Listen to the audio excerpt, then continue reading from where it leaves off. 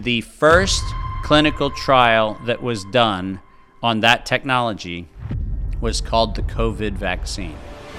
We took not only a risk, but we knew that this technology was going to alter what it literally means to be human. If you go to the current U.S. government documents, you find that there are 64 registered toxins and pathogens that are currently in development, just like SARS coronavirus. We still are having debates about whether it's a good or a bad vaccine. It is a biological weapon created at the University of North Carolina, Chapel Hill, unambiguously stated as such. Not my words, their words. Even the likes of Tucker Carlson and Joe Rogan and Russell Brand and all the people who are in alt media, they can't seem to find an article. Surely doctors are intelligent, highly intellectual. Surely most doctors have researched this when they're being told. No, most doctors are prostitutes. Part of the reason why they're successful is we, as humans, have done a pretty shitty job of modeling a better form of humanity. That's the future, and guess what? We're still not there, and we, the people, can change it. Information covered up, censorship, corruption. The mainstream media have proven itself to be untrustworthy. I'm here to give a platform for debate, for truth, for open discussion. I'm introducing you to my podcast, Silenced with Tommy Robinson. Who exactly is Tommy Robinson, or Stephen Yaxley-Lennon? With the English Defence League, the EDL. Robinson has alarmed Black Sheep.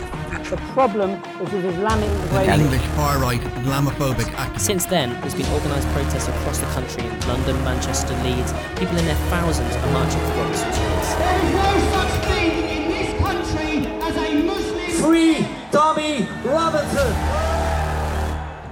Dr. Martin is a speaker, author, business executive and inventor.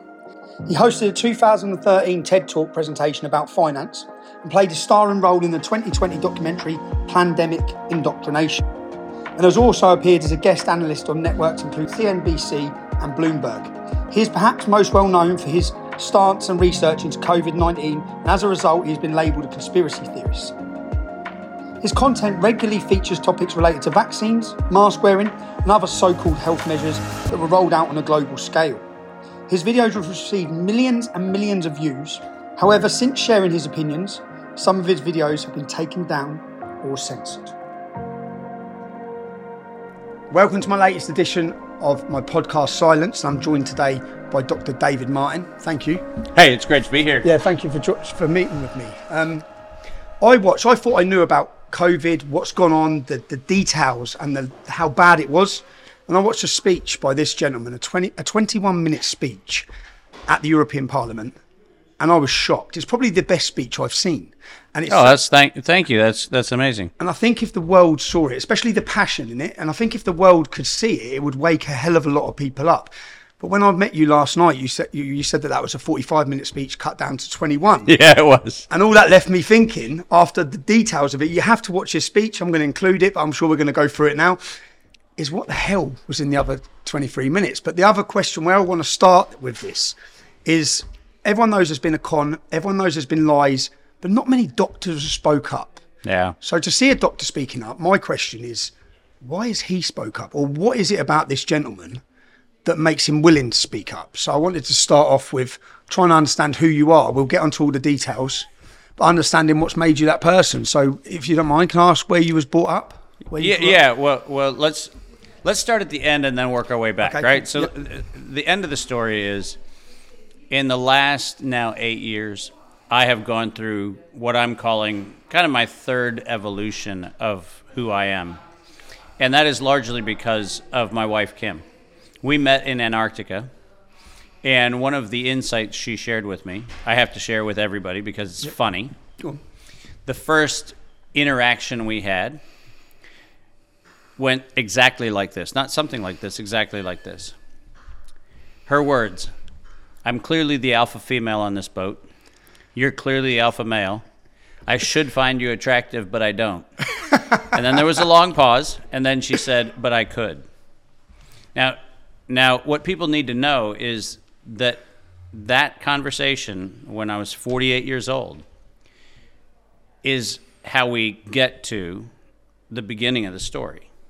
Okay. Because the beginning of the story is I was born in Fargo, North Dakota in April of 1967 in the middle of what was supposedly one of the largest record snowfalls, thunderstorm, all kinds of other craziness. So I came in on a storm.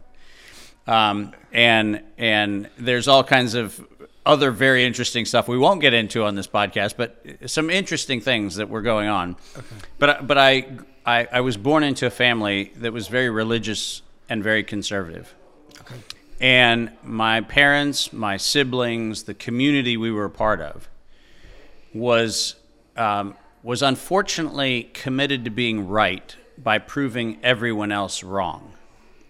And when you have a belief system, I don't care what the belief system is, where the only reason you can have confidence in it is by proving everyone else wrong, I see no value in that belief system. So I was born into censorship. Okay. I was born into a world where if I had a perspective that wasn't the way everybody else saw it, there must be something wrong with me. And so where a lot of people say, well, I had to wake up at some point in time. You know, I thought the world was this way, and then one day I found out that it wasn't. I was born into that conflict. So I don't have a phase of my life where I ever had the illusion to break. I actually had to figure out how to navigate my own way by being confident without having to be right. And that's, for me, the mystery. How do you find that place where you can get to a place where you know that what you have is true? But it doesn't have to be true at the expense of someone else's falsehood. It's true because it is true by its very nature. And so my first congressional testimony, as bizarre as this is, was in 1983.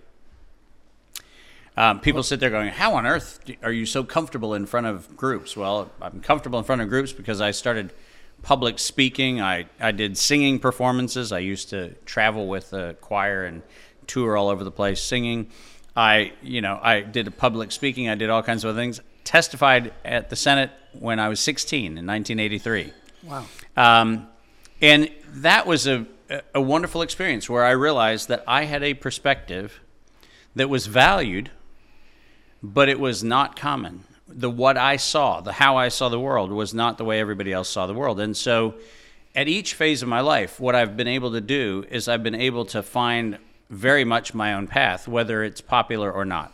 I've never had that kind of concern about, am I going to be liked? Am I going to be validated? Am I going to be approved? Am I going to be in the in-group? Because I never fit. And the reason I tell you the story of Kim is because when we met, the truth of her observation, which turned into a 3-hour monologue from her telling me about everything that was wrong with my life, but the truth of that monologue was summed up in the following. After all the things I've done in the world, after all the difference I've made, after all the impact I've made all over the world, she had a single question that took 3 hours to get to. But the simple question was, why didn't you ever include you in your life? Why didn't you care about your benefit, your joy, your happiness, your fulfillment? Why were you always just concerned about doing the right thing? Why didn't you ever actually look at doing the right thing for you? And that was an amazing observation, and I'm now on this 8-year journey where I'm now taking a step back and saying, okay, what if I did all the stuff I do, the amazing things, the perspectives, the businesses, all the things I do, what if I included me in that? What if I actually brought my spirit, my essence, my joy into the thing I'm doing? And so the speech that was heard around the world. Yep. When you say heard around the world, how many people heard it? Well, right now there are roughly 4 billion views and downloads. It's one of the most downloaded pieces of video information in the history of video. So it's huge. It's had a big But impact. if you go back and you look at that, the truth is the reason why that video was so well received is not because of the substance in it. There's a lot of material in there that people didn't know, and that's true. But the truth is I was speaking into the eyes of my wife. I was actually speaking to her. I was telling her a story. And when you have a human connection and you're on the stage and you're actually speaking yes to the audience, but you know what you're doing is you're saying, if I was telling this to a person I really cared about, how would I tell that story? How would I make sure there's a little humor in it? How would I make sure that it wasn't over the top. It wasn't enraged. It wasn't frustrated. It was something else. How would I do that speech if I was telling it to my children? How would I do that speech if I was telling it to my wife? How would I do that if I was telling it to somebody I loved? And you know what people feel when they see that speech? They feel it. Yeah, They do. feel Yeah. they feel that somebody gave a shit at a time when the world didn't. What was your wife's name, Kim? Kim. You need to see this couple. I've been watching. I've not seen many couples, so I can see the love between you just instantly. Yeah. I don't think you've let go of each other's hands since I've seen you. I just look and think, I love my ex-wife. Yeah, I love my ex-wife, but instantly there's something beaming off of you both everywhere you've walked since I've seen her. So the fact that you've explained that now, that the reason that is so powerful is because you was thinking of your wife or telling your wife, it makes sense. Yeah. Because people did say, you had lots of people saying, not that they took in what you said, but they felt it. Yeah, exactly. And I think, I've criticized a lot of the people in what I'm calling the freedom movement generally. I don't even know what you call the brand of the, what used to be conspiracy, anti this, anti that, whatever. But I've said, if we really sat back and were honest, we should give ourselves at least a barely passing grade, if not a failing grade. Because the truth is that part of the reason why the darkness is so successful, part of the reason why the establishment of whether it's the World Economic Forum or the World Health Organization or any of those things, part of the reason why they're successful is we as humans have done a pretty shitty job of modeling a better form of humanity. We get drawn into the fight. We get drawn into being the most brutish, the least elevated, whatever else. We get drawn into fights that aren't our fight. If we actually sat back and said, did we really need to fight about whether or not we were going to get a gene therapy or not? Did we need to fight about that? No, we needed to actually say, on every stage, it's an experimental gene therapy. But you know what we fought about? We fought about the term vaccine. That's because we were drawn into a fight that never was the fight. We got sucker punched. And as humans, if we actually just took a step back and said, hold on a minute, are we being lured into a thing? We would have had a better experience by saying, we don't have to enter into your stupid language, World Health Organization. We don't have to enter into your stupid strategy, Gates Foundation. We don't have to jump on the bandwagon, stupid World Economic Forum stuff. We don't have to jump on that. We can actually have a better conversation. And the better conversation would have been, what if we just all agreed to stop using the word vaccine? Just stop it. Because it's not. Just stop it. Not get into a fight. Not say we're pro or anti or anything else. Just go, you know what? I don't like genetically modified corn syrup in my food. You know what I'm not going to do? Put genetically modified chemicals in my body. You know what? What am I? Anti-cornstarch? No, I'm not anti-food. I'm anti-genetically modified things. And guess what? Had we had that better conversation, I think we would have had a lot less polarization, and I think we would have a different conversation. And I think as humanity, we need to show up modeling a better form of who we really can be, rather than entering into the fight that is the table set for us by the people who are dictating the rules to us, and then wondering why they seem to keep winning when we're on their battlefield, on their terms, on the day of their choosing. And so I think there's a better humanity that we can all have, and I love that about what Kim and I have, is we constantly are looking at our behavior and saying, are we modeling the best? When you've said, Kim said, think of yourself, when you're giving that speech, though, many people, I'd say, you weren't thinking of yourself, because I think you're risking yourself. Oh, yeah, but you're taking on the biggest pharma in the world. Listen, I mean, once again, her observation, not mine. I've done a lot of work in active and post-conflict regions around the world. I went in for 28 years. I went into those places actually already telling myself the hero story of if I get taken out. What sort of places? Oh, Costa Rica, Nicaragua during the war, El Salvador during the war, Peru during the war, all across Africa in conflicts, in the Pacific, multiple live civil wars and actions where I was actually there. What was you doing there? I often get called in by governments to help negotiate either the ends of civil wars or the post-conflict reconciliation. So I've done that all over the world. And what's amazing about the experience of doing that is I had gone in, and I'm very successful. I mean, there's a lot of places on earth where I made a huge impact, and it's great. But Kim's question, which was really interesting to me, and it's a soul-searching kind of question, is I was asked by her, what if you had gone with joy? Now, I had never thought about that because I went on essentially a mission. And if you go on a mission and you know that you don't even care about whether you survive because your life kind of is not that great, you're not excited about your life, you can be highly effective because you're reckless. Yeah. Okay? And that's what I was. You'll push it all the I way. was absolutely reckless. And I don't, by the way, diminish my effectiveness because I do take on fights that are pretty long, odd fights. And I win. But her question, which was a really cool question, is, but did you model the best of humanity when you were there?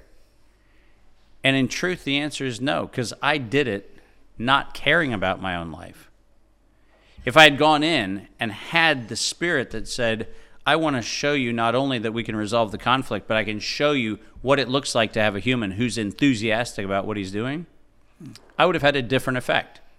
And so what has been the effect of the last 8 years is that thinking about yourself piece has turned into, am I showing up the way I want to show up, where somebody has had the encounter or experience of interacting with me and they go, I'll have what he's having. And I think that's an amazing transformation in my life, and I am forever grateful for it. Okay, wow. Can you go back and explain genetically modified? Can you explain to people who have no idea what that is? So Okay. So let's tear apart this question that everybody likes to fight about on the internet. So we'll pick a fight, right? Is there a virus? Is there a SARS coronavirus? Is there whatever else? In the 1950s, a group of scientists stole British data and got the Nobel Prize for creating the model of DNA. And it's very important that you hear what I just said. The model. DNA is a concept. It doesn't exist in nature. It is the building blocks of things that we call chromosomes, and it's information that goes into things we call proteins. But DNA is a construct, this two-dimensional double helix thing, which we've been told is the way the life is figured out, was a model for which a Nobel Prize was granted in the 1950s. And on the back of that model, we've created all kinds of illusions about what we think is the way in which chemicals are formed in the body, how they interact with the body, how they express themselves in genes, and all this other stuff. But we have to always remember that we're building models on a model. And what you should hear in that is there's a reality, and then there's the way we explain reality. Those are two different things. So the question is, what does genetic modification mean? So let's go back to the way you find material in a cell. What you find in a cell are chromosomes.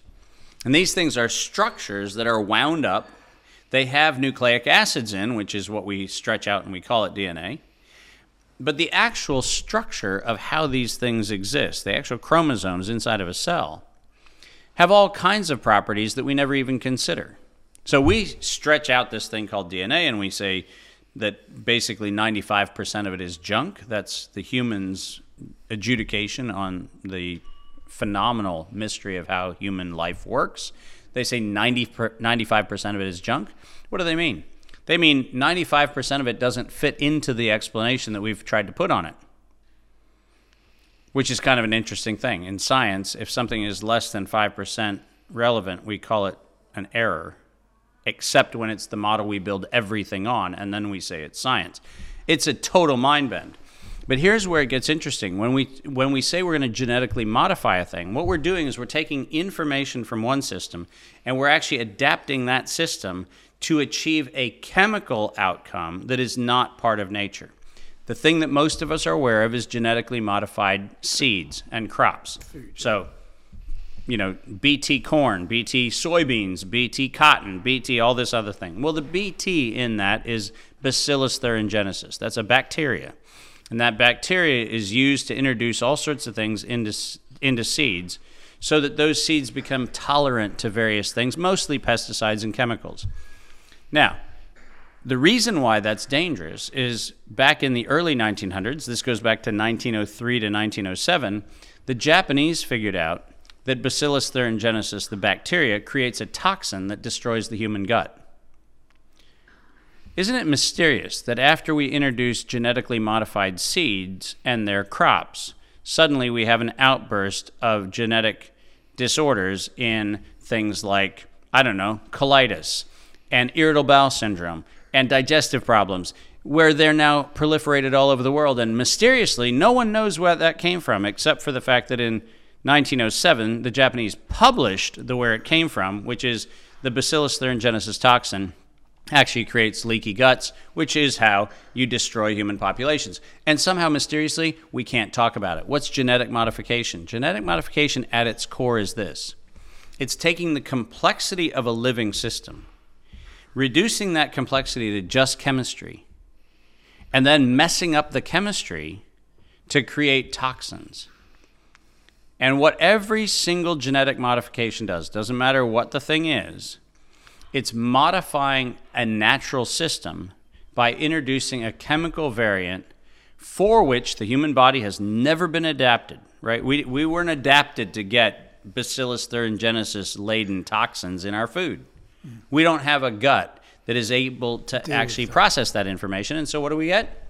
We get chronic digestive disorders all over the world. We get prolific obesity all over the world. And people say, I don't know how it happened. Well, I know exactly how it happened, and the data was there in the 1907 publications in Japan that prove it.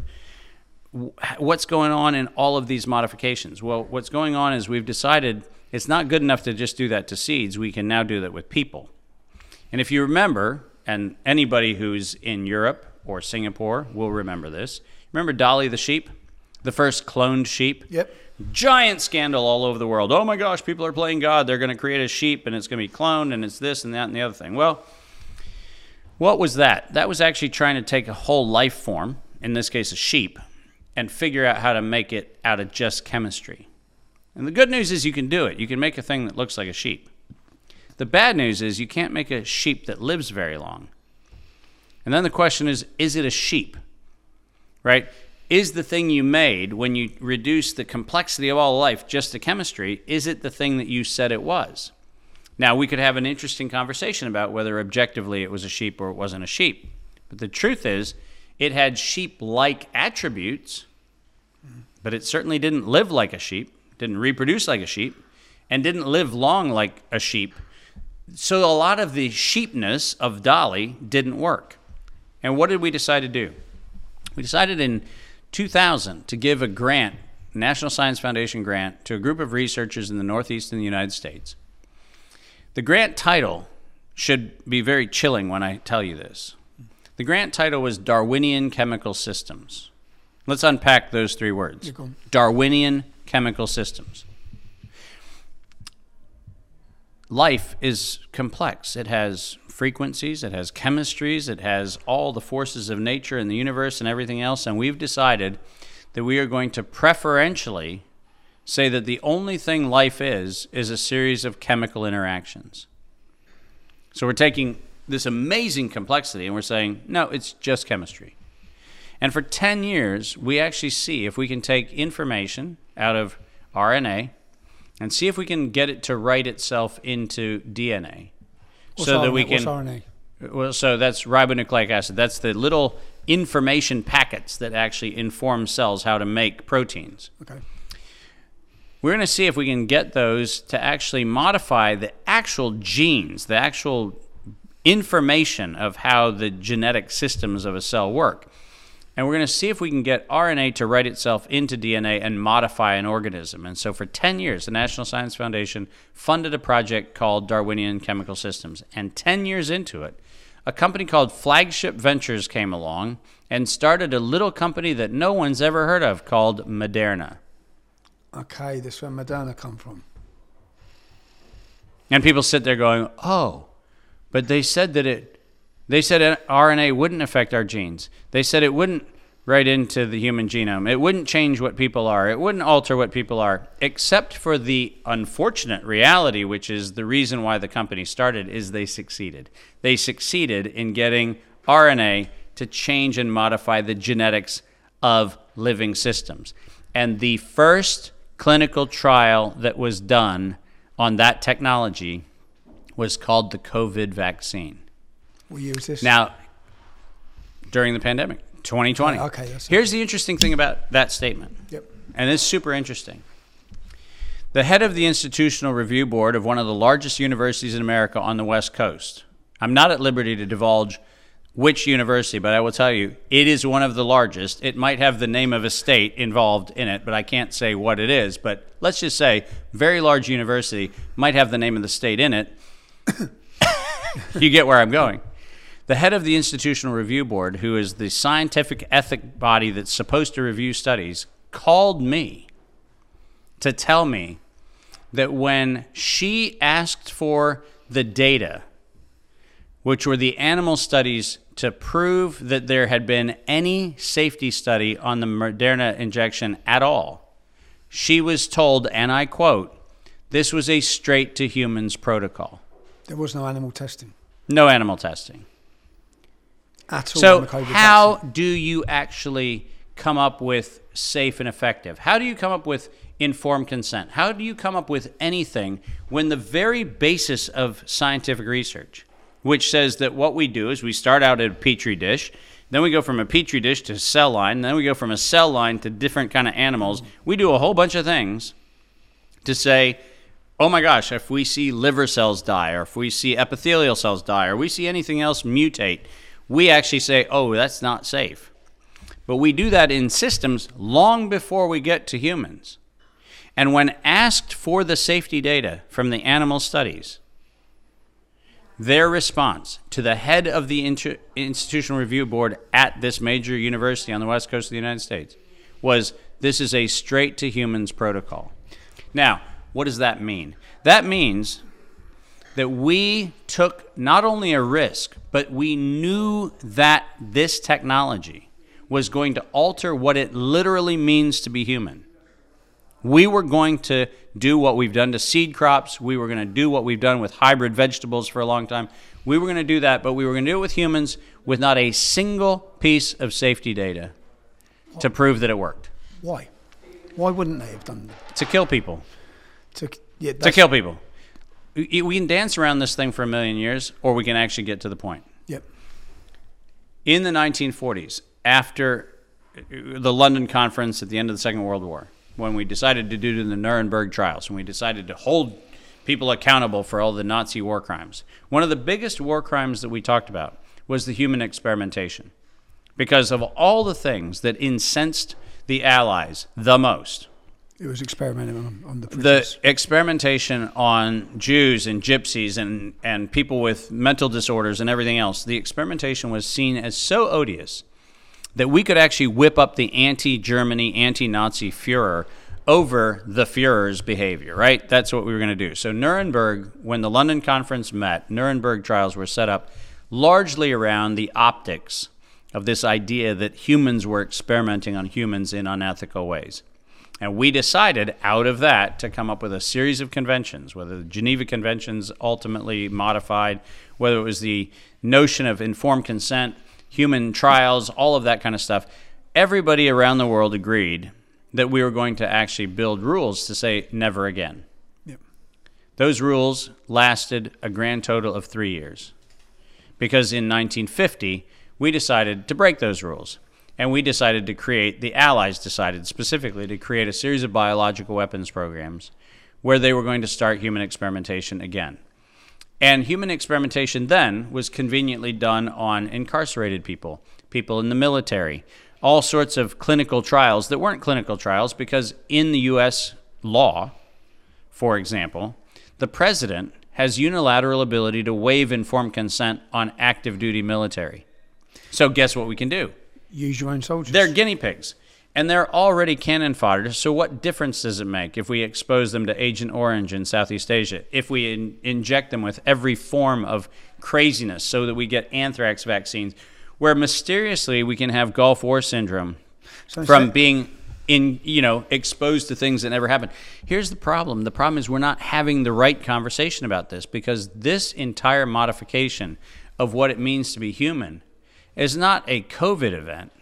This is just the worst form of it because in this particular instance, we've actually taken the risk of modifying the very genes of humanity itself.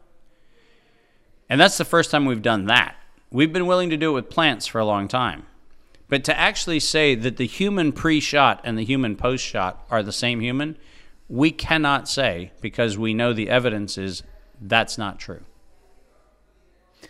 And we've gone from testing on other people's prisoners of war to testing on our own people. We've condemned how bad it is to test on prisoners of war, and then just took out these experimental tests, first on our military and now on the entire world's public. Correct. So as I pointed out very early on in this pandemic, if you have, and no kidding, this actually exists, if you're Moderna, you file a patent on a vaccine for opium addiction.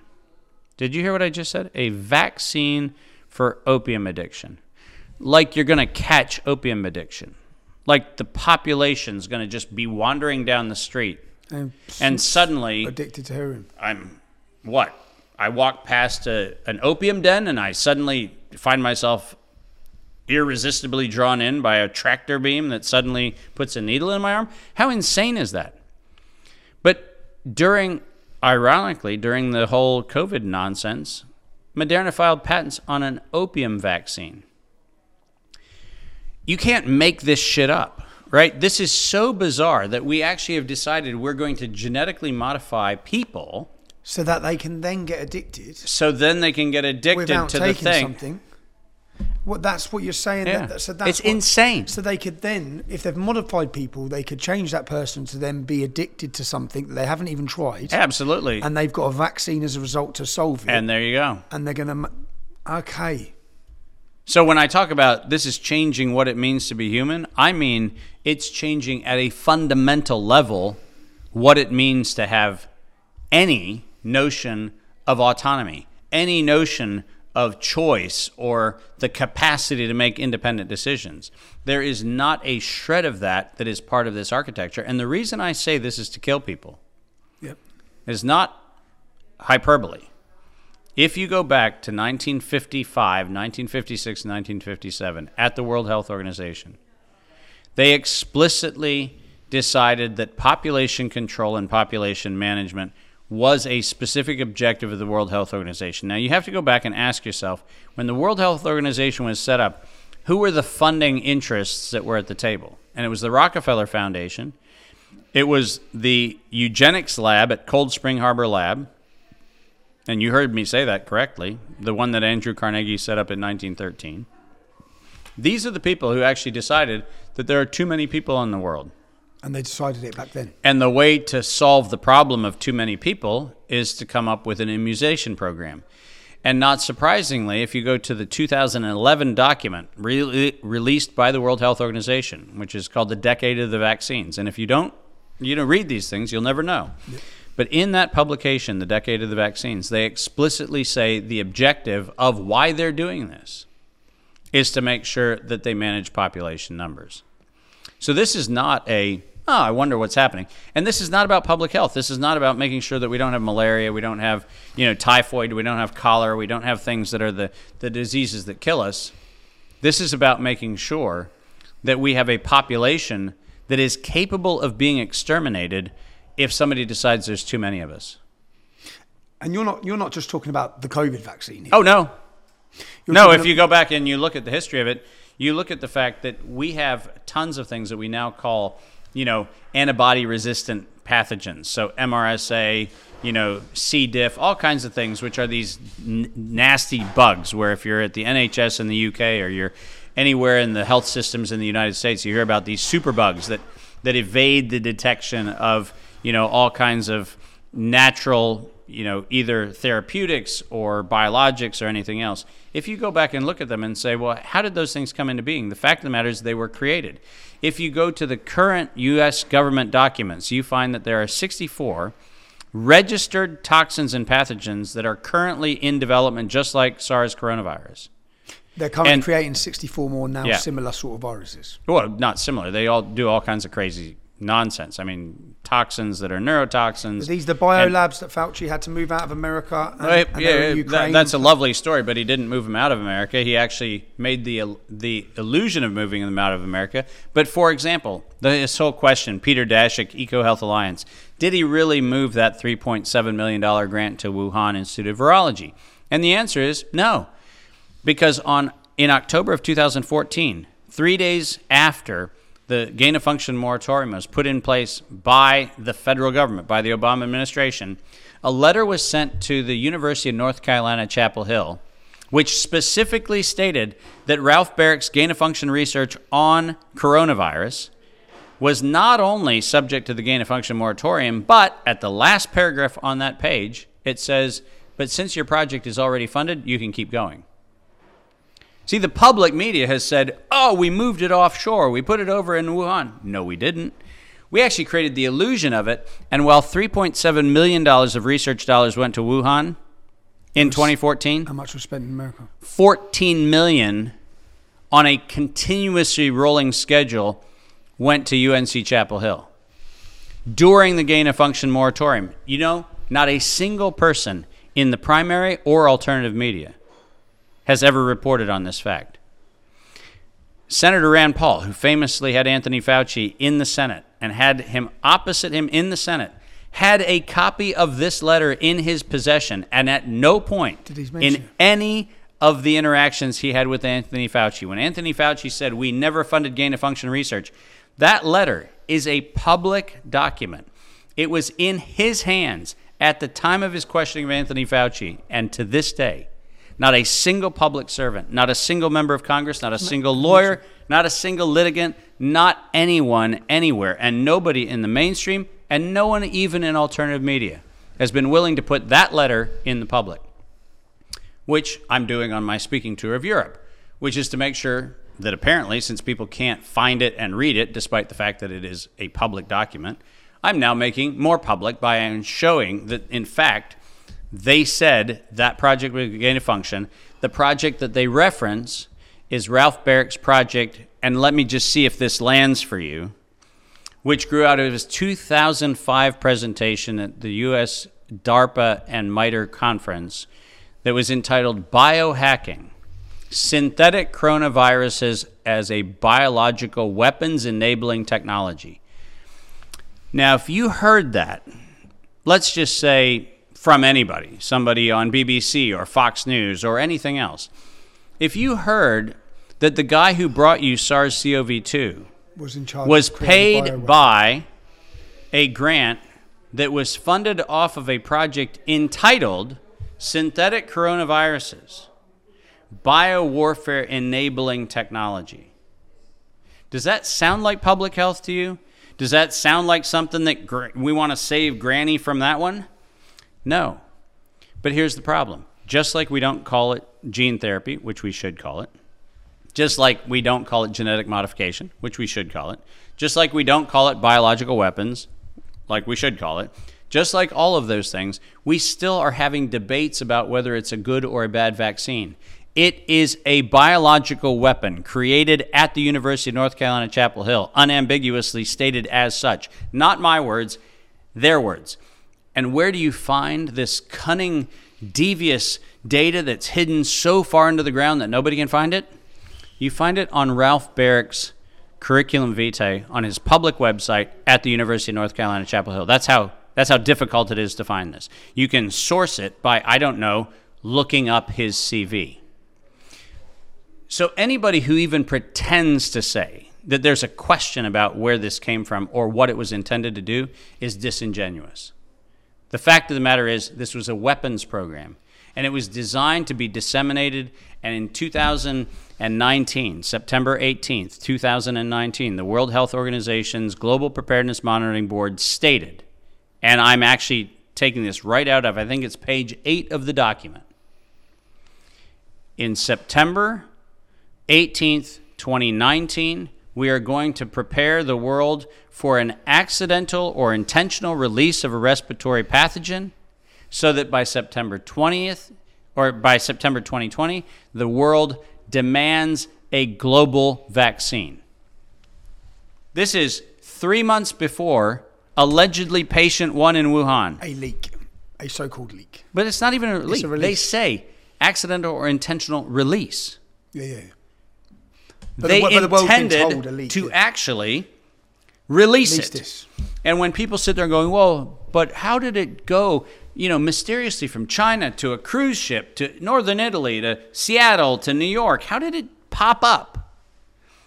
I point them to, a news source that I know is totally untrustworthy, the New York Times or the Washington Post, who actually did a study when the government was forced to do so, when it, under FOIA, had to release, that actually tested aerosolized pathogens in New York subway systems and in Washington civil systems and all kinds of other things. So this mystery of how did it happen is actually answered by the Defense Department's own documents that actually say that they, in fact, have already done this thing. So the giant mystery of how could it mysteriously show up? And how could the same variant seemingly show up all over the world despite the fact that we don't have planes that are actually carrying people exactly from these points? How did it mysteriously just proliferate around the world? How did it pop up here, pop up here? And why is it that when we went on to news stations, we always had the same number of COVID cases first? Try to find a news agency anywhere on the planet that didn't start with 3 cases. Is that how pandemics work? So how did regardless it, of population? So how did regardless of population, you just happen to have 3, and then you happen to have 5, and then you happen to have 7. And we started building the fear porn about how many cases there were, except for the fact that all the news stations seemingly had the same number. That sounds like a script. It doesn't sound like a pandemic. And the reason it sounds like a script is because it is a script. This was not a how did it mysteriously jump out of a Wuhan bat market when a bat and a pangolin got into it one night and got a little drunk and, had their business, and then lo and behold, SARS. That's not what happened. This was a release of a respiratory pathogen. Why do I make that allegation? Because they wrote it on September 18th, 2019, and the world closed its eyes. This podcast is brought to you by Urban Scoop. Any support to carry on this work will be greatly appreciated. Please visit urbanscoop.news/support us. Thank you. And so you asked at the beginning of this interview, why do I do what I do? Whether it was anthrax in 2001, where I had the inconvenience of pointing out that somehow mysteriously the year before, Bayer got an authorization to get an approval for inhalation anthrax by submitting something to the FDA where, no kidding, and this is matter of public record, it says that they did the approval with no safety and no efficacy data. You're just supposed to call Colonel Friedlander. That's it. That's the data.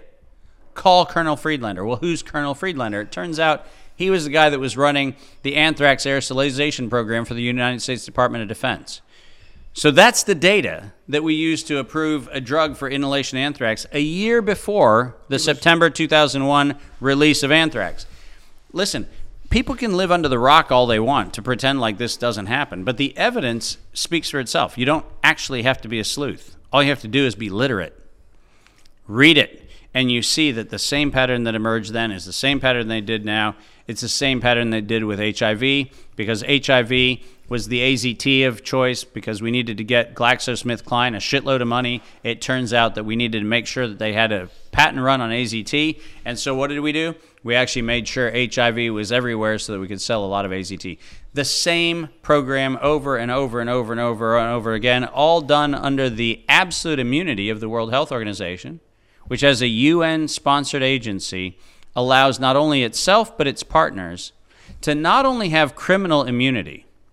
So if they murdered people, which they have many times, there's no accountability that they can have by charter. But here's where it gets worse. It is actually illegal to investigate them. Isn't that amazing? It's against the law to investigate them. You can't even investigate them because their immunity is not just for the crime that they did. So in the malaria clinical trials that the World Health Organization and PATH and the Gates Foundation funded, which not only killed children under the age of 6 months, which, there are too many 6-month-olds running around, so we should just kill them off.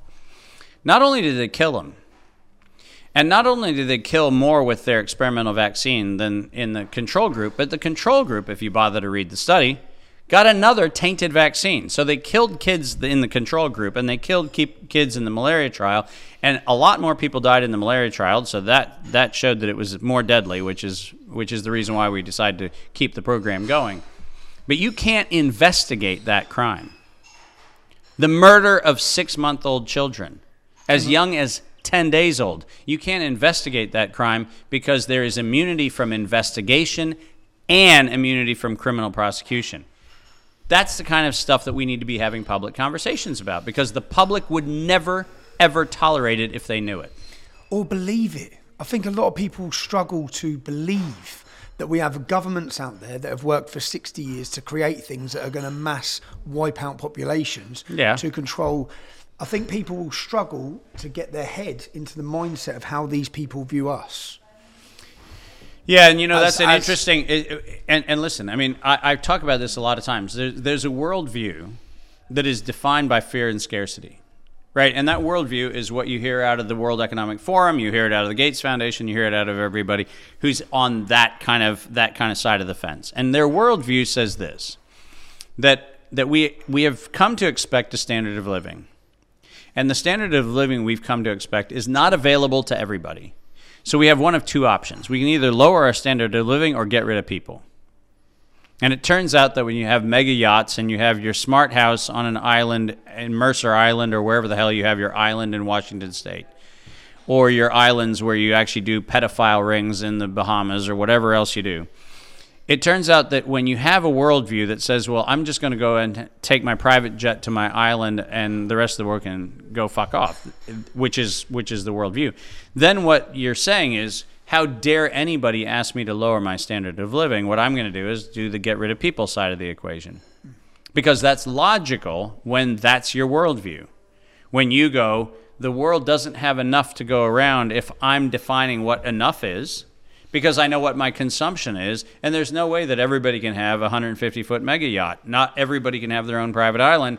Therefore, since not everybody can have that, I would never accept a reduction in my standard of living.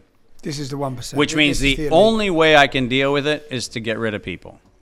Now, here's the problem.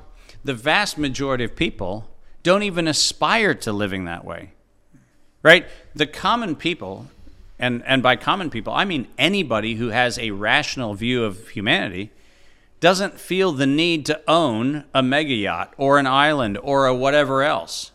Because, ironically, most people want to go about their day. They want to have a lovely time with their family. They want to do barbecues once a month. They want to get together with their football team. They want to celebrate a win. They want to get drunk when somebody loses. But what they want to do is they want to live a life. And the people who are actually determining who can live and who can die have established an expectation of what their consumption level is, and they have quite correctly said 7 billion people can't be equal to me, right? So in their head, they're right. But here's the problem.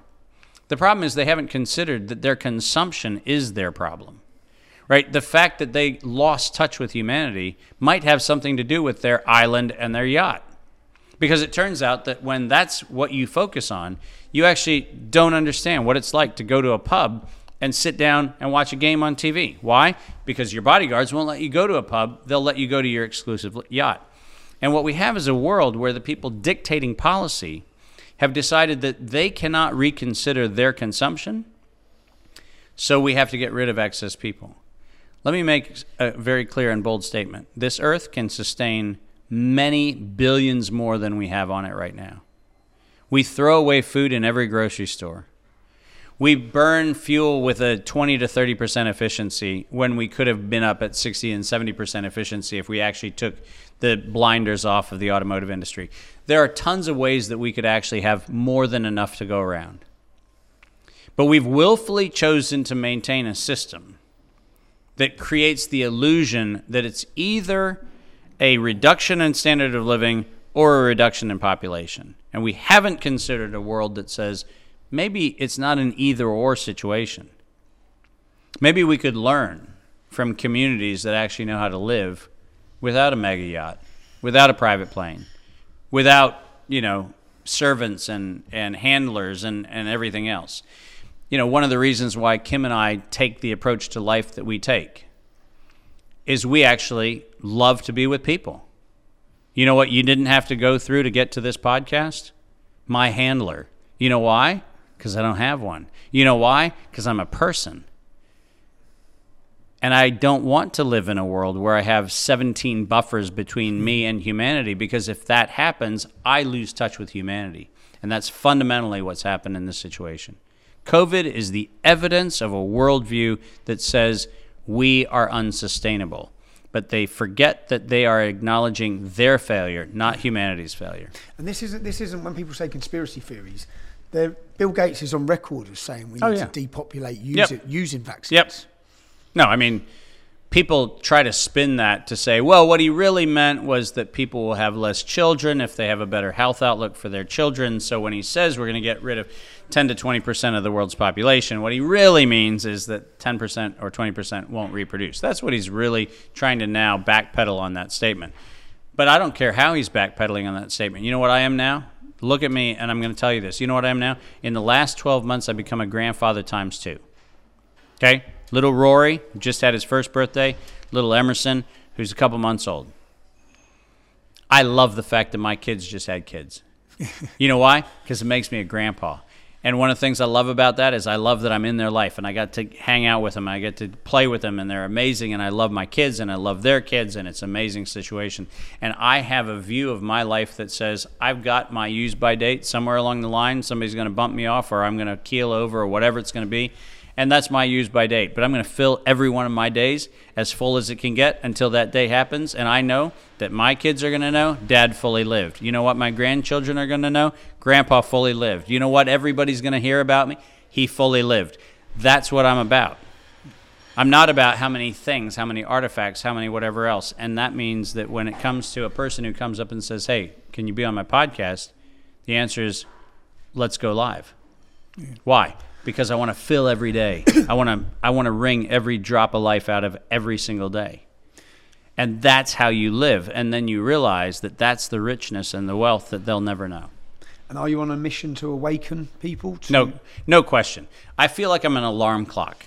I said this in my movie Future Dreaming, that I'm an alarm clock in a world of sleepers. Because I think most of us know this to be true. This conversation is everybody's conversation. You could put at any coffee table anywhere in the world, and people would sit there going, yeah, it's kind of that's kind of cool. That's it. Yeah. And their story's bullshit, and we know it, and whatever else. Everybody knows that. And everybody actually agrees with it. But very few people have the courage to actually say it. And here's the challenge. The challenge is, it's one thing to be inspired, it's another thing to be inspirational. And the job that we all have is to make sure that we figure out how to cross that line. How do we go from going, man, that sounds pretty cool, I like what he's saying, to, yeah, take that home. How are you going to do it? What are you going to do in your neighborhood? How are you going to treat the people at the grocery store? How are you going to treat the people at your school or your church or your mosque or your synagogue or whatever? How are you going to actually interact with people? And are you going to be a better version of humanity or not? Because the fact of the matter is, that side, the side of the Bill Gateses and the Klaus Schwabs and, all of the who's who of who and everybody else, that side only prevails when they keep us in fear. But if we have values and we have experiences and we're hanging out together and we're doing things together that they can't intervene, like this, I'm sure somebody somewhere would love us not to be talking to each other. And guess what? They're not here. Yeah. We are. That's what we need to be doing over and over and over again, because we can get the grassroots of humanity to actually sprout and do an amazing job of overwhelming the noise of the stupid, idiotic view that says too many people, not enough to go around, everything else. We've got a better story. We just have to tell it. You're giving warnings now. We're in Denmark. Yeah. You've given a warning here before. Yeah. When? October 27th, 2002. And what was that warning? Well, the warning was that if we actually didn't watch out, the European directive that was going to allow for patents on biologically modified substances was going to turn into an enablement that would ultimately backfire against humanity. Because it turns out that if you allow for a commercial gain held by an individual or a corporation that says, I can build a thing to destroy humanity, and I can actually control the profit and the destiny of that thing. If you allow that to happen, somebody's going to use it. Where did you give this warning? In Aalborg, Denmark, on a freaking cold, rainy, miserable, wet, gray day. What sort of meeting was it you was at? It was the meeting that was organized by the European Union presidency that was here in Denmark. So it was as you know, high class and highbrow as you can get. So you're the EU presidency. EU presidency, and you warned them that if you allow them to basically create bioweapons within that there might be a big bad pharma, outcome, then they'll want to create it to have the solution to gain profit. Yeah. And now we're how many years on, and you're back in. You know, you could actually correctly look at me and go, "Well, you suck," because you warned them 21 years ago, and that didn't work. And as I said in my speech today, there's some of it that's true. You know, I know that 21 years ago, the David Martin that got up and spoke there was angry. I was angry that I was having to do the speech. I was angry that I actually had to say something as pedestrian as, do you think it's a good idea to let corporations create bioweapons that they are then going to create the solution for? Do you think that's a bad idea? The fact that you even have to have that conversation is mind-boggling. Right, we had just been through 2001. We had just been through the anthrax thing. We had just seen the United States Defense Department attack its own citizens with a pathogen. Should we have to have a conversation going, is it a good idea to let that happen again? So in that year they legalized it. Yeah. In that year they legalized it. And so this isn't just about population control, but for these mass corporations, this is about profit as well. Oh, my God. In fact, Peter Daszak very famously said, as I've recited in every presentation I've made, and this is published in the Proceedings of the National Academy of Sciences. This is not some, Substack blog in indecipherable location. The Proceedings of the National Academy of Sciences. And he said, to increase the need for the public's understanding of the need for medical countermeasures such as a pan-coronavirus vaccine, we need the media to create the hype. We need to use that hype to our advantage to get to the real issues. Investors will respond if they see profit at the end of the process. Does that sound at all like public health? Is anything about what I just quoted from Peter Daszak? Let's quote that one more time. Quote that again. So, to increase the public understanding for the need for medical countermeasures such as a pan-coronavirus vaccine, we need the media to create the hype. We need to use that hype to our advantage to get to the real issues. Investors will respond if they see profit at the end of the process. February 2015, Proceedings of the National Academy of Sciences. You can't read that statement. So we use the media to scare the shit out of the public. Yeah. And then we get the investors because we get the mass profit because the public are going to be crying out for the vaccine. Correct. That sounds word for word exactly what was just played out. You think? And would it help you to know that just 1 year later, in 2016. Yep. So this is during the gain-of-function moratorium. Yep. When we allegedly were outsourcing all the research to China. Remember to that? Other countries, yeah. That gain-of-function moratorium. 2016, Ralph Baric publishes a paper that says WIV1. You know what that stands for? Wuhan Institute of Virology Virus 1. It says, and I couldn't make this up if I tried, WIV1 poised for human emergence. The virus we've created is poised to go to humans. We're pretty sure we don't know how it came out of Wuhan, even though the headline of the article says WIV1 poised for human emergence, and then the article details the exact nature of the Wuhan Institute of Virology virus that is, and I quote, poised for human emergence. And somehow mysteriously, even the likes of Tucker Carlson and Joe Rogan and Russell Brand and all the people who are in alt media, they can't seem to find an article that actually says that, yeah, Wuhan had a role to play. But if you go back and you read the article, what you find out is Wuhan uploaded a sequence that Ralph Baric at the University of North Carolina, Chapel Hill, downloaded and reproduced in his laboratory in North Carolina in the United States of America. And then, in violation of the gain-of-function research moratorium, tested it, improved it, and in 2016 announced that it was ready for game time. Now, which is why how hard is it for any of us to decipher that?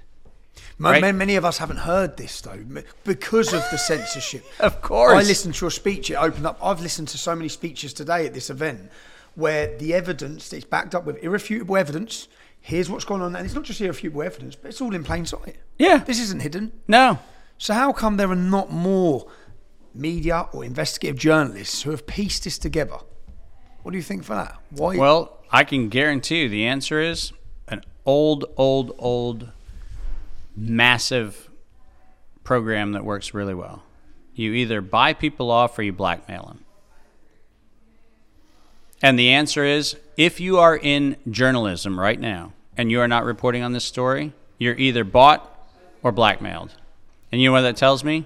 In either case, integrity's left the building. Yeah. And as we've just seen today, the funding for media, the funding for the so-called scientists that are on our TV, I saw one that 89% of the funding is coming from big pharmaceutical. Yep. So when we're talking about bought off, we're not talking about individuals being offered money here. No. We're talking about the companies they work for, their money, their funding. We're talking about the fact that 88% of the private organization donations to the World Health Organization, 88% Bill Gates. come from the Gates Foundation. You know what the Charter of the UN does not allow for? What? That. So all The of these Charter of things- the UN never allowed for a private corporate donor to fund UN chartered organizations. Every member state was supposed to contribute, but it never authorized a corporation to fund that organization. Because then that leaves one corporation in total control, That's exactly right. where they can profit and they can control what's happening in the world, as we're seeing. Yeah. And so, if you want the world according to Bill Gates, welcome to that world. And we know what the world is according to Bill Gates of Right. what they want: depopulation, control. Yep, and somehow or another, cows that don't burp and fart. For climate change, which is just Yeah. another angle that. Listen, I mean, if you listen to one of our dear friends, Greg Braden, who is an amazing, thoughtful geologist, and he's done all kinds of stuff around the world. You listen to him, you listen to all of the research that he's been bringing out that says that, you know, the Earth has gone through historical climate alterations over many epochs, up and down, ice ages, super warming, super cooling, all that kind of stuff. And it's been going on for a long time. And the irrefutable evidence right now that the Earth and the most notably the sea temperature that's warming is actually warming from the core. The surface is cooler. The core is warming. You know what humans have nothing to do with? The core. The core of the Earth. We have nothing to do with it.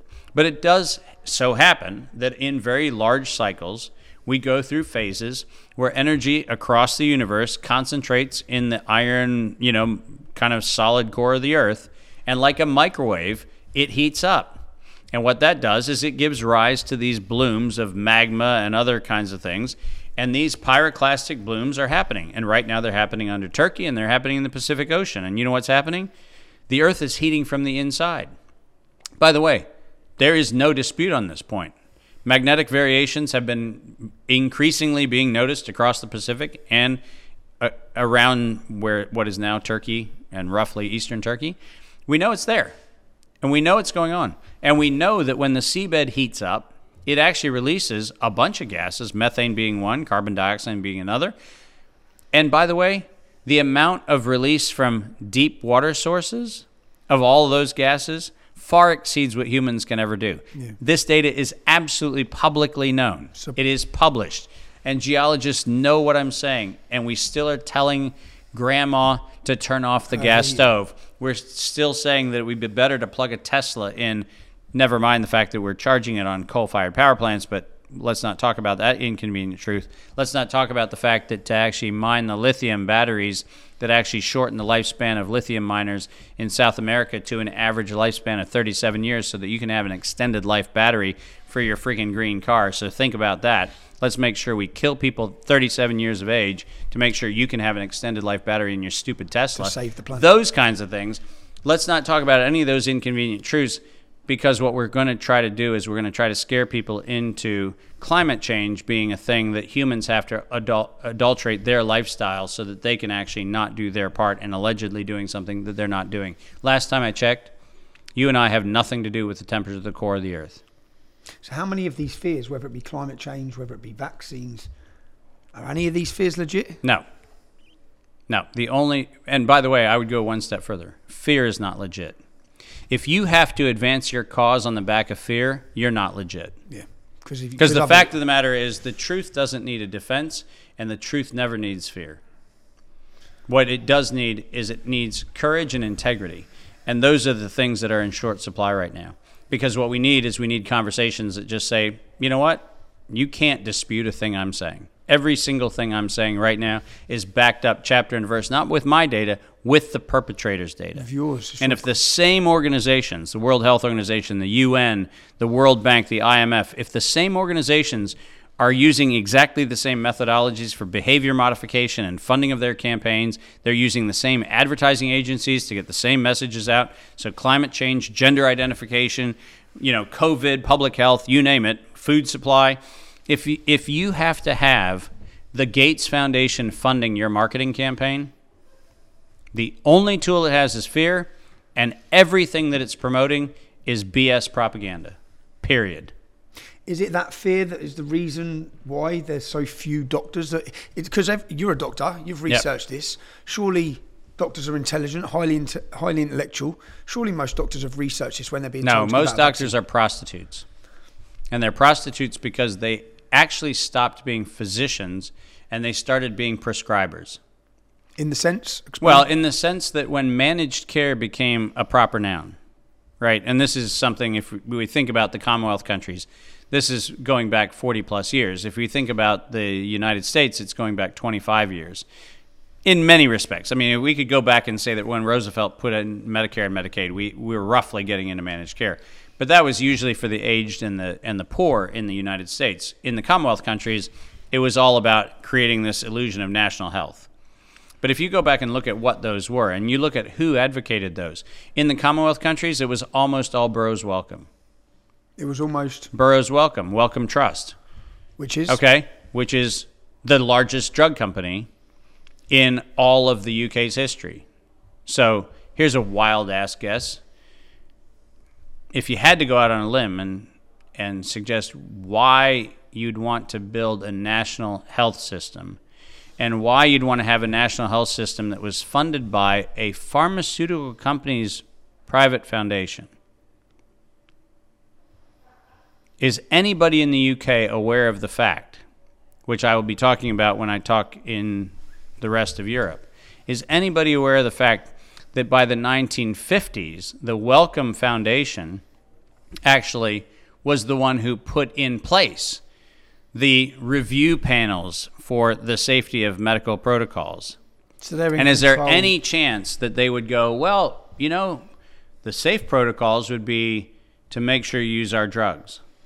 Is there any chance that GSK, is there any chance that Pfizer or Lilly or Gilead Sciences, is there any chance that they might have something to do with the fact that when it comes to reimbursable codes within all of the Blue Cross and Blue Shield and within all of the managed care systems in America, is there any possibility that they may have a vested interest in making sure that every physician is primarily a prescriber, not a physician?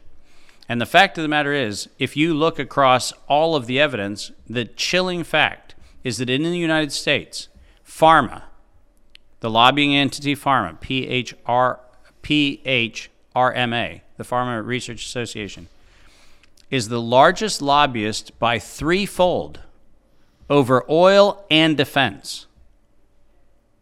So this is the biggest business in the world. It's the biggest business in the world. Giant shock. Is there any chance that if the biggest business in the world could maximize profit, by the way, their words, not mine, right? They were the ones that said investors will respond if they see profit at the end of the process. That's theirs, not mine. Is there any chance that that system could ever be corrupted?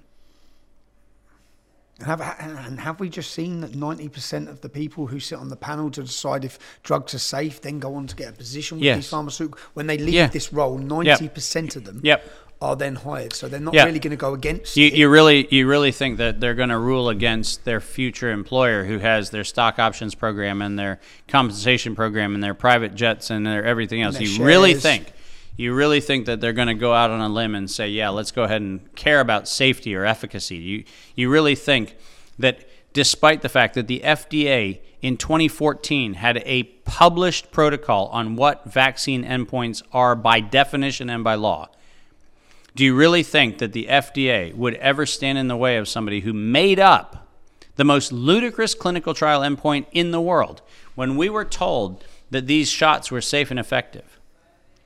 The way they designed the study made it impossible to count the deaths and the injuries of the people who only got the first shot, because to be vaccinated, according to the clinical trial, You're not vaccinated unless you've had the second you had to have the second shot and be 14 days post that, which So means anyone if who you died got instantly? the first one, you died instantly, or you died within the interregnum of the time between shot 1 and 2, you weren't vaccinated.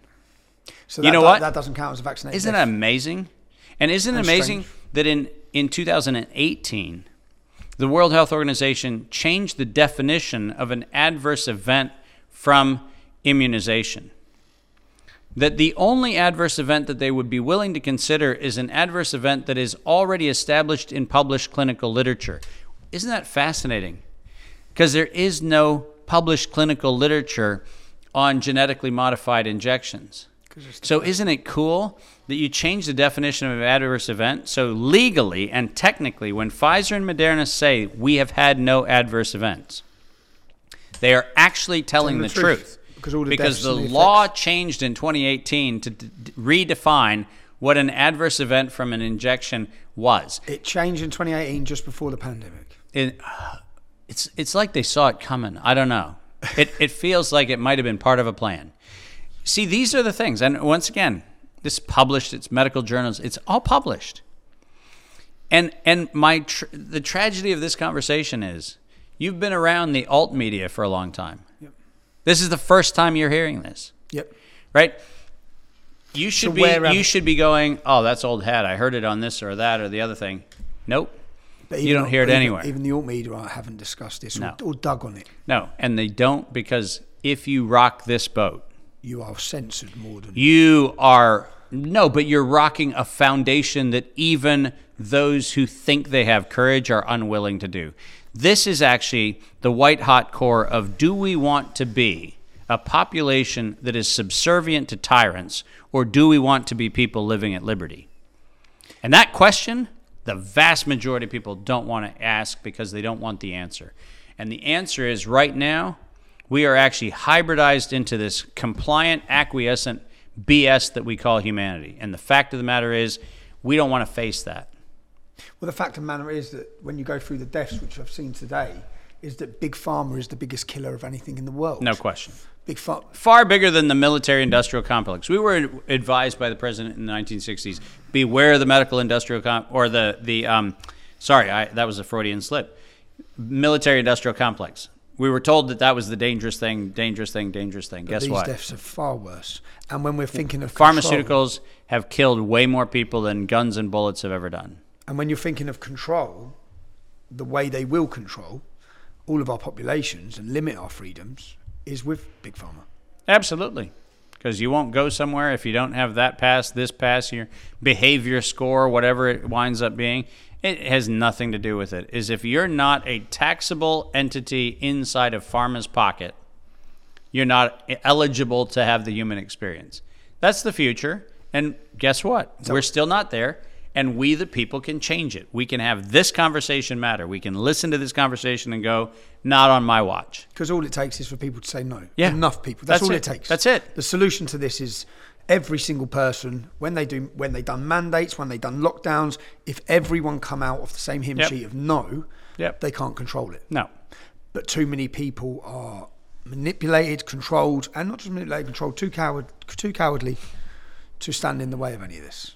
I'd ask you, all these gentlemen, yourself, all the people who have become the faces of this. This is the biggest freedom battle I think we're ever going to see. Yeah. This is the biggest crime humanity's going to see of what's happened. Yeah. All of these faces. What do you think the future is for gentlemen like yourself, gentlemen like these doctors who one by one have stood up, their reputation, their lives, their livelihood, their names, they're risking everything here because, as you said, you're going up against the most powerful gang, organisation. Yeah. What's the future? What's going to happen to... So I already know because I've already seen it. Yep. And the best thing is, think about this conversation. Kim and I travel the world, and what I can guarantee you is the outpouring of love and humanity we've experienced around the world so clearly overwhelms the powers of the forces that are on the other side.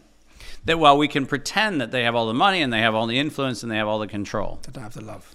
they have no concept of what human love is about. They have no concept of the value of sitting across the table from somebody with whom you might not share common perspectives on 10 things, but you share common perspectives on 2. Yeah. They have no concept of what that looks like. And the fact of the matter is, all we have to do is just be human. During the lockdowns in Virginia, what Kim and I did was we hosted events at our house. And we had neighbors across the street. We had a prick across the street who'd call us in and go, there are too many cars across the street. You know what we did? We kept having the events. Yeah. And we had too many people at the house. Resistance. And I said, guess what? We're going to keep doing it. Why? Because you can't stop me from having people at my house.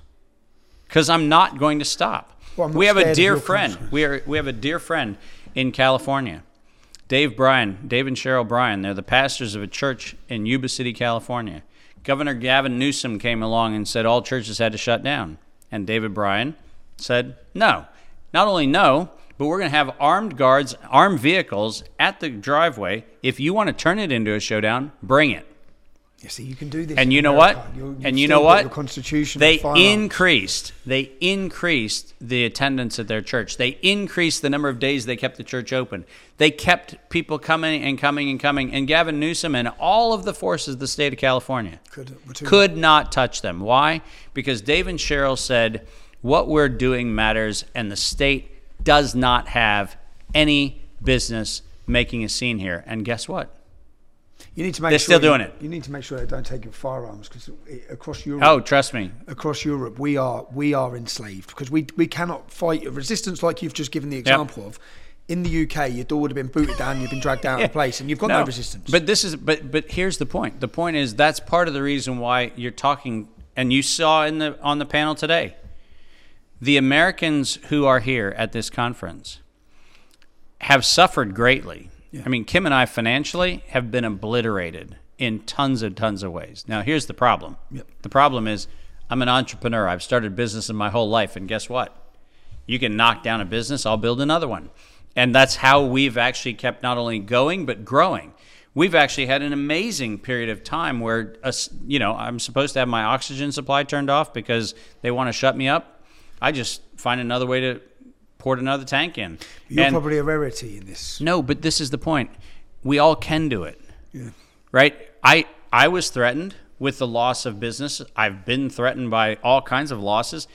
I have lost my family because I was actually rejected by my family. Not surprisingly, my oldest brother works for the CDC of all places. But the fact of the matter is, did I lose anything? And the answer is, I didn't lose anything. What I destroyed was the illusion of relationships that weren't real. What I destroyed was the illusion of businesses that I thought mattered. Yeah, guess what? They're gone. But you know what I've built? Phenomenal relationships with people that are amazing. Around the world. Phenomenal friendships that Kim and I celebrate every single day. We have an army of people who got up at 3 o'clock this morning to hear my speech. You know what I don't do? I don't do that for other people because I'm a shit. When I'm asleep at 3 o'clock in the morning, I'm asleep. I don't wake up. But you know what we have? We have a whole group of people who woke up at 3 o'clock because they wanted to be supportive and they wanted to be part of what happened here in Denmark. And I look at that and I go, holy cow, what an amazing group of human beings. That's what we really have. So did I lose anything? No. Do you think that's because they feel like any sacrifices or any trouble you're about to take on, you're doing for them? I think that there's no question we think we're doing it together, and I can get as much fuel from them waking up at 3 o'clock in the morning. I get as much fuel from them as I give them because we're actually in it together. Can I ask you the fallouts within the family? Because lots of people watching this have had fallouts in the family. Yep. Lots of people who refuse to get their children vaccinated have fallout at the schools with the parents. Yep. The fallouts in your family, did they happen at the start of this COVID? No. No? I've been a black sheep for as long as there have been sheep, so... No. So what I'm finding is I done a podcast yesterday with Dr. Anastasia. Yeah. And she's someone who's been very vocal as well. she's been a black sheep. Yeah. So lots of the people who are upstanding here are willing to, it seems like they're willing to, because they've experienced things in their life. Like within the first 10 minutes of this podcast, we'll find out that you're brokering peace between civil wars. There's a reason that you're willing to Yes. fight this. Well, no question, because listen, That's a character of, it's chiseled your character. yeah, but it also prepared me for the moment too, right? So if you can look at it and you go, I'm ready. I was made for this moment. Why not? Yeah. What else would I be doing? COVID and their tyranny is creating new leaders. Yeah. And new people. Yeah. That instead of us being inspired by political leaders, many of the public now are inspired by whether it be citizen journalism, people who have stood up during COVID. It's made ordinary people doing extraordinary things. Yeah. And people are watching and following. And they also know, and this is one of the great challenges that all of us face, is that we are accountable to the people that we interact with. You know, I'm accountable to make sure that the information that I put on a screen is absolutely correct and verifiable. I'm accountable for that, and I have to model that, because if we want to talk about a better humanity, we have to live that way. We can't shoot from the hip and come up with our own version of the next idolatry that we put on to, oh, now that's the new hero. No, don't listen to me. Don't believe me. Don't any of those things. Go look at what I said. Check out those facts. Draw your own conclusions. I'm not telling you what to think. I'm telling you where to look to inform yourself. Because if you look and inform yourself, you're going to come to conclusions that are probably worse than mine. If you give a message now then to people who are watching this, so people who are still concerned, people who are still fearful, people are thinking there's another lockdown coming, people are thinking there's forced mandates coming of vaccines after Joe Biden made comments recently about, what advice would you give the people who are still in fear, who have jobs, have careers, have mortgages, have bills, and they're worried because they think they'll lose their jobs for taking stances? What advice would you give them? So I grew up in a religious environment, so I'm going to use a religious metaphor, not to do anything other than it's natural to me. There's a story in the Bible about Jesus being tempted by the devil. And the third temptation, which we don't like to talk about, is when the devil takes Jesus to the top of a mountain. It says, all you have to do is kneel down to me, and I'll give you the kingdoms of the world. And if we actually slowed the tape down on that conversation just a little bit, and really examine what the wisdom is in that story. What's really the ask in that story, right? You have a person who, however you want to look at the historical or metaphoric experience of who the person is, right? We have a person who has a mission on earth to show the potential of what humans are capable of. And we have a transaction where he's asked to just do one thing. Just do one thing. It's not that hard. Just kneel down, and then I'll give you everything. And if we actually really understood the wisdom in that story, we'd go, oh, hold on a minute. Would the character after that moment, right, if he took the knee in that transaction, would he even be him? They sold his soul. Right? The what if question needs to be a question we stop asking, because we're not the person we are at the end of that question. If you say that my job is worth the jab, if you say that my lifestyle is worth the jab, if you say any of those things, you've already made a decision. To surrender yourself. And the decision is, I'm going to surrender my essential nature to become a slave to pharma for the rest of time, however long that might be. In the case of the injection, the great news is you probably won't live that long, because we know cancers will happen, heart attacks will happen, myocarditis will happen, all kinds of other things will happen. But that's not the point. The point is, the day you have decided that your essence and your soul is transactable for a corporate objective, it's the day you lost. Is the day you already died. So there is no such thing as that question. It's not real. We've been created into this illusion of thinking that's a transaction we can make. But if we stop and ask the question, hold on a minute, am I me on the cruise? If I can't get to the edge of the rail to see the tropical island because I have myocarditis, was the cruise worth a shot? If I hated going to work, 40, 50 hours a week, Was it worth the shot? Was it worth the shot? And if we asked the real questions, we wouldn't even have the question. We'd sit there going, no, you know what? We hated the commute. So That kept us away from our families. We hated the boss that didn't care about our contribution. We hated those things. Why on earth would we fall for a deal where somehow that's the carrot? So if people had the courage to stand by their conviction of what Yeah. they know, if they had that courage, then I'd say I know and you know and the people know that they'll be proven right in every single second of this. Absolutely. Because the people who stood up at the start, now people who've had the vaccine are sitting thinking, damn, I've been fooled, I've been lied to. That's only going to get worse. But I think that their attempts at influencing the public are going to get more extreme. And the level No question. The level of fear. Yeah, but the other side is, we know it's you know coming. what? A, we know it's coming, and B, the other thing is, I've had more views than, I don't know, Gates has. Yeah, people are Guess searching for your. People are searching. That's for exactly these right. conversations That's now. exactly right. So newsflash, And they'll trust these my people.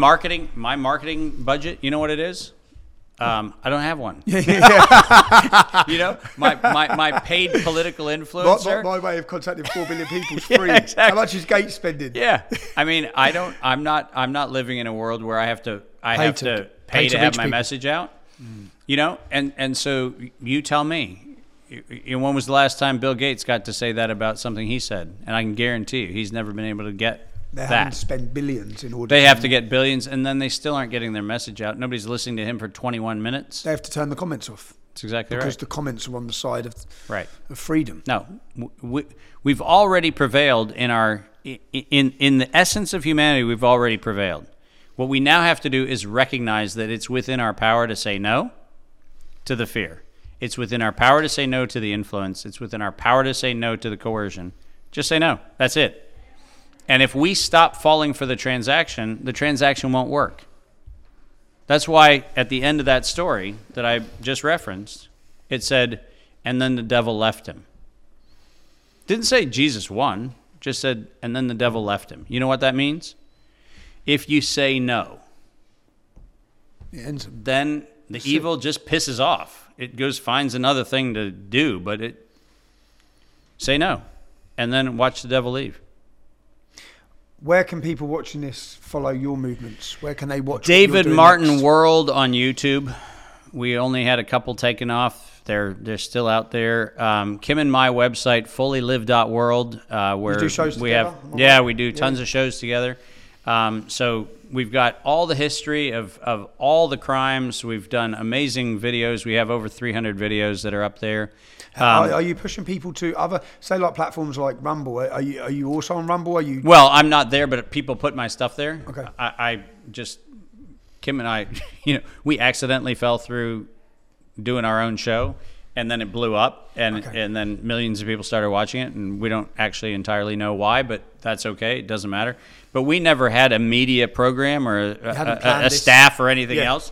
And so what we're doing is we're just getting the content out there, and people are sharing it. And so, fullylive.world, davidmartin.world, and David Martin World on YouTube. And now apparently I've got a fairly big number on Twitter, so people can find me on Twitter. What's the views on TikTok alone of your speech? Do you know? Last I was told was 800 million. You see, what I've noticed is that someone rises to stardom, and I've seen plenty of citizen journalists like this, plenty of activists, whether it be Andrew Tate talking about masculinity or other people around the world. Once they rise to a certain point, the opposition, the elite, are behind. But once they get level, they decide to censor and name these people as dangerous individuals. Are you making any preparations for how you will get around this? It's not just around that. I was prepared for this a long time ago.